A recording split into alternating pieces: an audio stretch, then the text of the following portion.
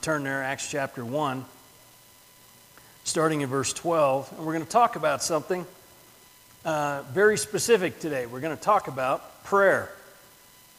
Now, when I bring that up, usually we think of prayer as a point of guilt, right? We're embarrassed.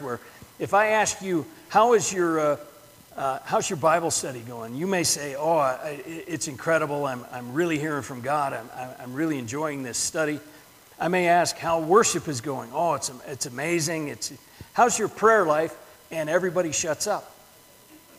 Because somehow it's become a point of embarrassment or shame for us. And it should be rejoicing and praising for us. Now, so as we talk about prayer today, I want you to notice the differences between what we have in our minds as prayer and what the prayer we see here. I want you to see the differences. There's a lot of historical stuff we're going to talk about today. There's a lot of parts of this study that are hopefully by the end of this, you will see that prayer is not something to be afraid of. It's not something to be embarrassed about. It's not something to have guilt over. Prayer is an incredible privilege for the Christian. So let's read Acts chapter 1. We're going to start in verse 12 and go through to 22. And it is up here behind me. Then they returned to Jerusalem from the Mount of Olives, which is near Jerusalem, a Sabbath's day journey away. When they arrived, they went to the room upstairs where they were staying. Peter, John, James, Andrew, Philip, Thomas, Bartholomew, Matthew, James the son of Alphaeus, Simon the Zealot, and Judas the son of James. They were all continually united in prayer along with the women, including Mary, the mother of Jesus, and his brothers. In those days, Peter stood up among the brothers and sisters. The number of people who were together was about 120.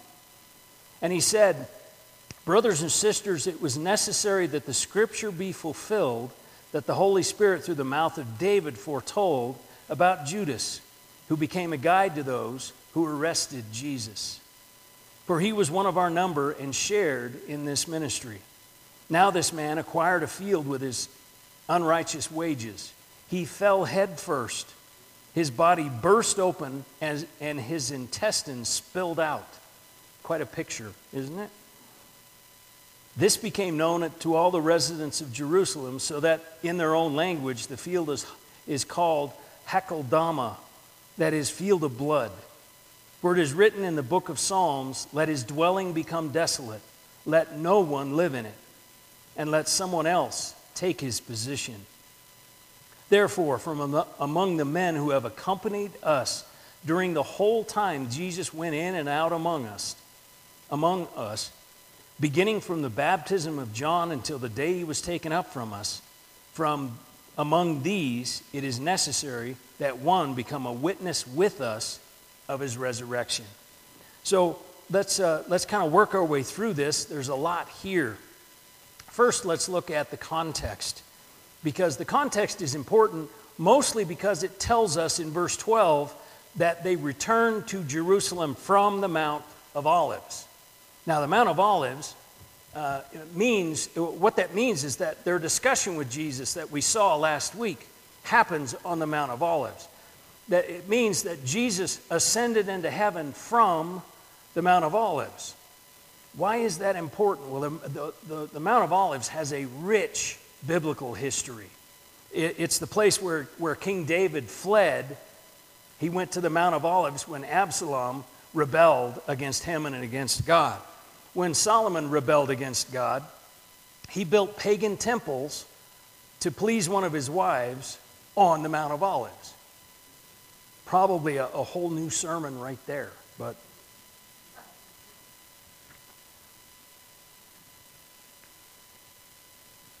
when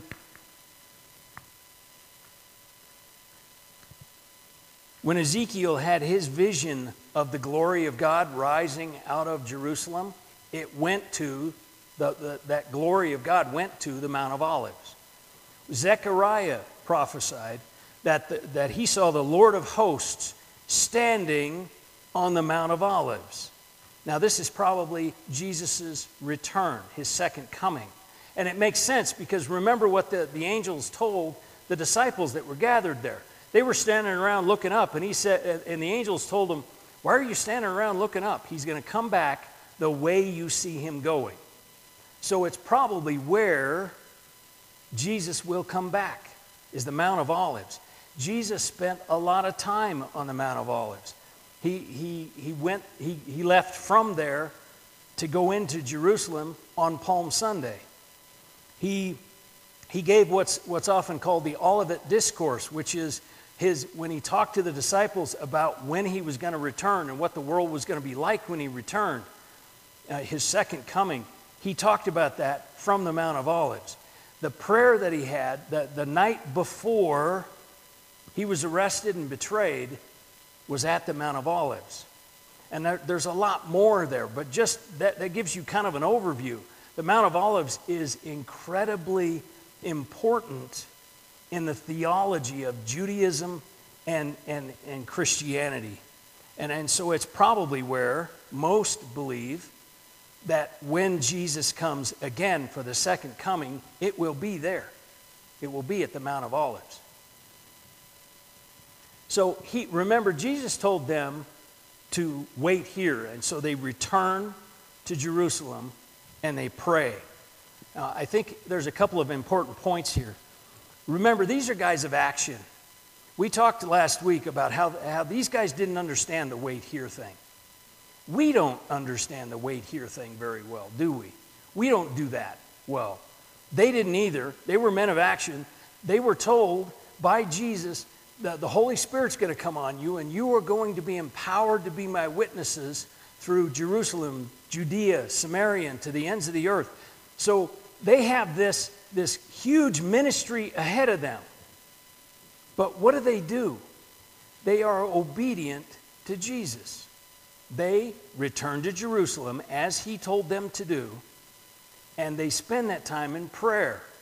Now, I think that's important because what do we do when we get excited about a new ministry? We start making plans. We start making decisions. These guys, you would expect them, okay, you got Jerusalem, you got Judea, you got Samaria. They would start making all these decisions, all these plans. That's not what they do. They pray. They stop in a room and pray.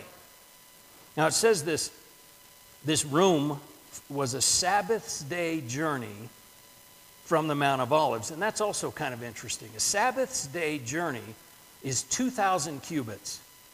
The Pharisees had decided you could travel 2,000 cubits on the Sabbath day, and that would mean at that point you have not broken the law of working on the Sabbath. You can go 2,000 cubits. And the background of that, the rabbis and in their writings, they believed that was the distance that the people in the Exodus had to travel to the tent of meeting. Then in Joshua, it actually says that that's the distance that Noah and his family traveled to board the ark from their tents, 2,000 cubits to board the ark. So even this Sabbath day journey has some theological meaning. It has some connection going all the way back through the Exodus to Noah. Now, 2,000 cubits is about 1,000 yards, just for our purposes, because we don't count cubits anymore. And what do they do when they get there? They pray. They don't make plans. They don't decide who's going to go where. They don't start making decisions on who's going to do what in this new ministry they're about to take on. They pray. They spend this time in prayer. And it specifically says that they were continually united in prayer. That idea, continually united, is sometimes it's with one mind or in one accord, that kind of idea. It's an idiom that says that they were all on the same page and praying. Now, I want you to think about this, because they did not yet have the Holy Spirit, did they? Holy Spirit hasn't come. So that means that there was not the Spirit of God within them to connect up their prayer. That means they had to discuss it. They probably had a discussion and said, okay, we have these decisions to make, and so let's focus our prayer on these decisions, these plans that need made. They had to talk that through because they didn't have the Holy Spirit like we have today to guide our prayers together. They had to focus on that. Too often our prayers today, it's been jokingly called an organ recital, because we're praying for this guy's heart and that lady's liver and this person's kidneys. So it's called an organ recital. Too often that takes up our prayer life. I want you to notice what they do. They focused on the task ahead. They knew, they'd been told, you are going to be my witnesses. You are going to be empowered by the Holy Spirit, and you are going to be my witnesses. And so they focused on that. Now, I'm not saying that we shouldn't pray for his heart and her kidneys, and I'm not saying that. Those are important prayers as well. But sometimes we need to focus. Sometimes our prayers need to be focused on what's next. What does this ministry look like next? What does our family look like next? Sometimes we need focused prayer like this. Now, notice also that they're gathered together praying. And it even says that the women were there. Now, this is an important detail because in this culture, women are property. Remember, women can't even go in the temple. There's a court of women outside. That's as close as they get. Now, in Christianity, they're equals.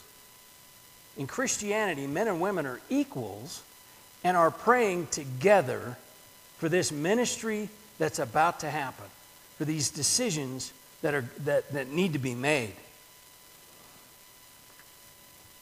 And he starts talking about Judas. Judas is also an interesting study. We know that Judas betrayed Jesus for 30 pieces of silver. It tells us that in the Gospels.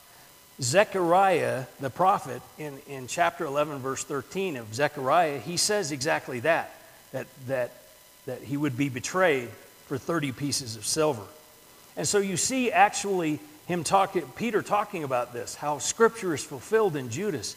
And we have Psalm 41 and Zechariah both say that there would be someone that betrays Jesus. And then Psalm 69 and Psalm 109, which are quoted here, tell them what to do to replace Judas. So we have all of this Scripture coming together, all of this Old Testament coming together. Matthew's Gospel tells us that Judas took the money back. The chief priests and scribes, they bought a potter's field with that money. Now, a potter's field is where unclaimed people are buried. If no one claims the body, then it's buried in a potter's field. We still have those today, in America even. So this potter's field is bought, and in Matthew's Gospel, it says that Judas went and hung himself. Now, here we get a little more gory detail, don't we? We see that Judas actually, I don't know if the rope breaks or exactly what happens, but he falls and bursts open. Great picture. Bursts open, and so they now call it the field of blood, and it's still today called the field of blood. So you see all of this Scripture coming together, even in the one that betrayed Jesus. You see all this Scripture coming together, and Peter points all this out. And so what they need to do now is choose a new apostle. So they begin the process of choosing a new apostle to replace Judas. Judas gave up his position as an apostle, and so he needs to be replaced. Now look at the qualifications. They're in verse 21. It says that this person must have accompanied us the whole time, been with Jesus and the disciples, since John baptized Jesus all the way to the end, and must be a witness of his resurrection. So they're going to replace this guy with somebody that's been with them the whole time.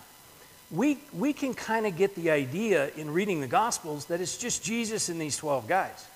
But clearly it's not, because they have choices here of others that have been with them the whole time. So we have that they're about to make this decision. And it's the only time this decision will ever be made. Because from here on, no one will meet these qualifications. So, for instance, when James, almost all of the apostles are martyred for their faith. When James, I think it's in Acts 12, James is the first to be martyred. They don't have one of these councils. They don't put this together and choose a replacement for him. Because they're running out of people who have been with Jesus the whole time and are witnesses to the resurrection. So this is the only time they will ever meet to replace an apostle. From here, when they die, they're just gone. The second thing that they do here that they will never do again is they cast lots for who the next one should be. We see that a lot in the Old Testament, the casting lots thing. And it's basically a handful of sticks or rocks or stones with letters or symbols on them. And so they pray, and then they toss this and read the symbols or letters to see what God's will is. This will never be done again. Never again in the New Testament will they cast lots. Why? Because we have the Holy Spirit. We don't need to toss stones and sticks to know the will of God. We have the Holy Spirit. You know, Henry Blackaby, in his study Experiencing God, he said that there were four main ways that we really hear from God, that we really connect with God. The first one is in prayer. The second one is in the Word of God. The third one is other godly people speaking into our lives. And the fourth one is circumstances. Now, I personally believe that circumstances are the least reliable. And here's why. Because I think we can misinterpret circumstances the easiest. I think if we're judging on circumstances, then we need to back up and get a second opinion, sort of, from prayer or the Word or from other godly people. Circumstances for us are kind of like casting lots were for them.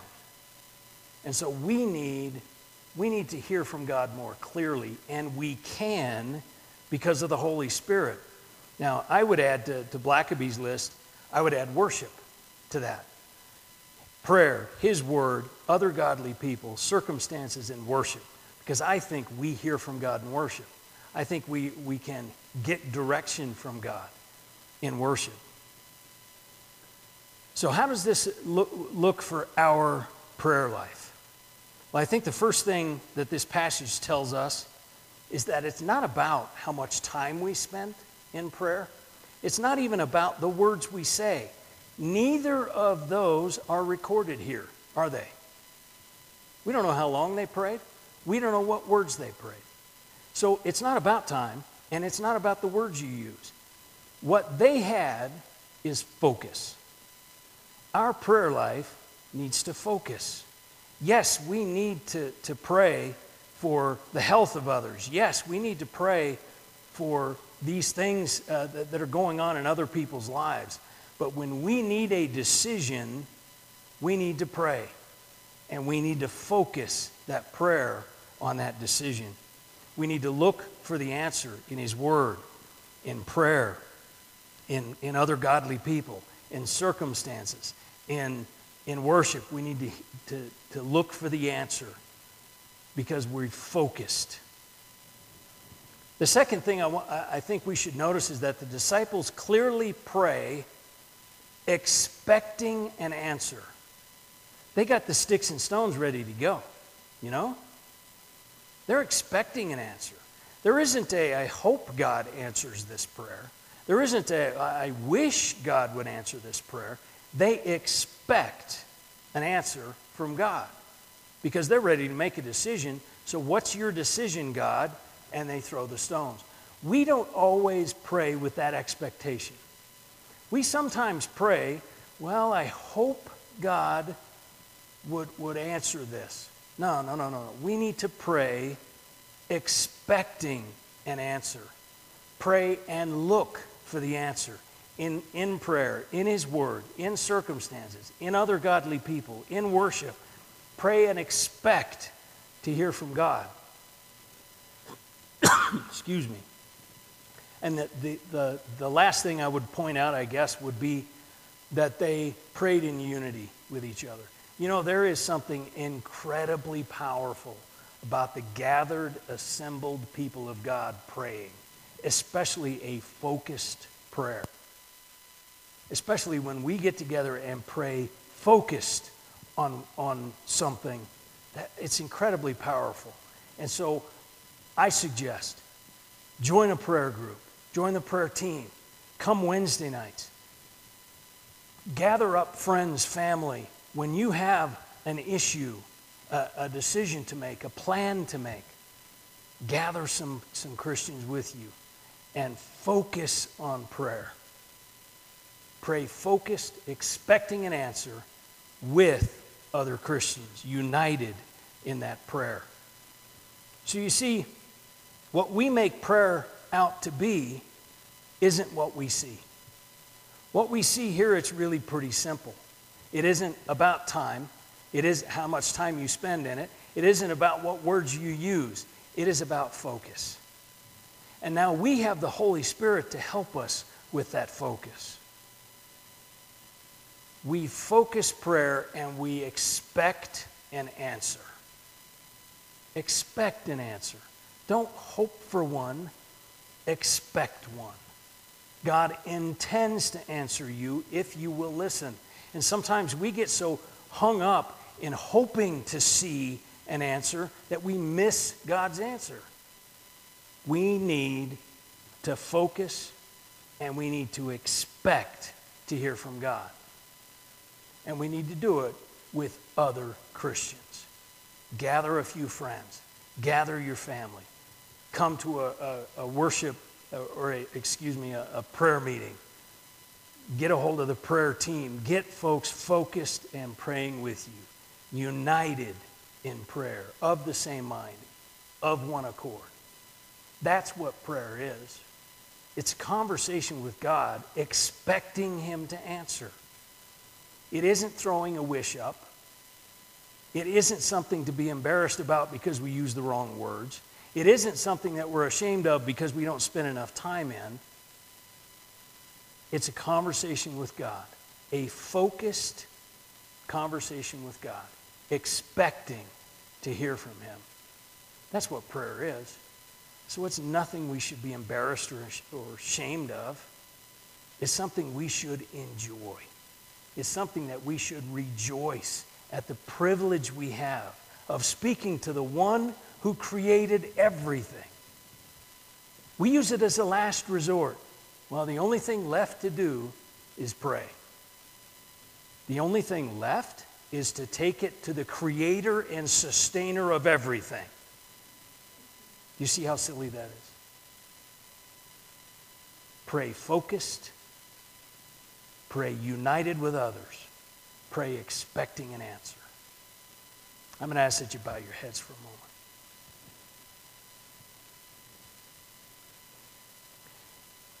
Have you made prayer into something it's not? Have you made it into an expectation that you can't meet? This is what prayer is. We see it here. We see it from guys who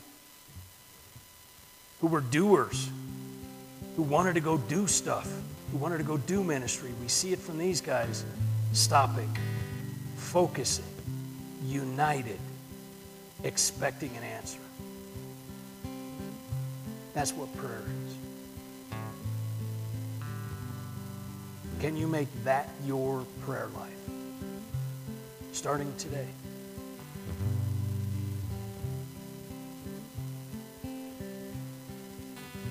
Father, we thank you for this, your word. We thank you for this example of how to pray, what to pray for. Forgive us where we have just tossed up wishes. And help us by your Spirit to focus on our needs, on your plans. For it's in Jesus' name we ask.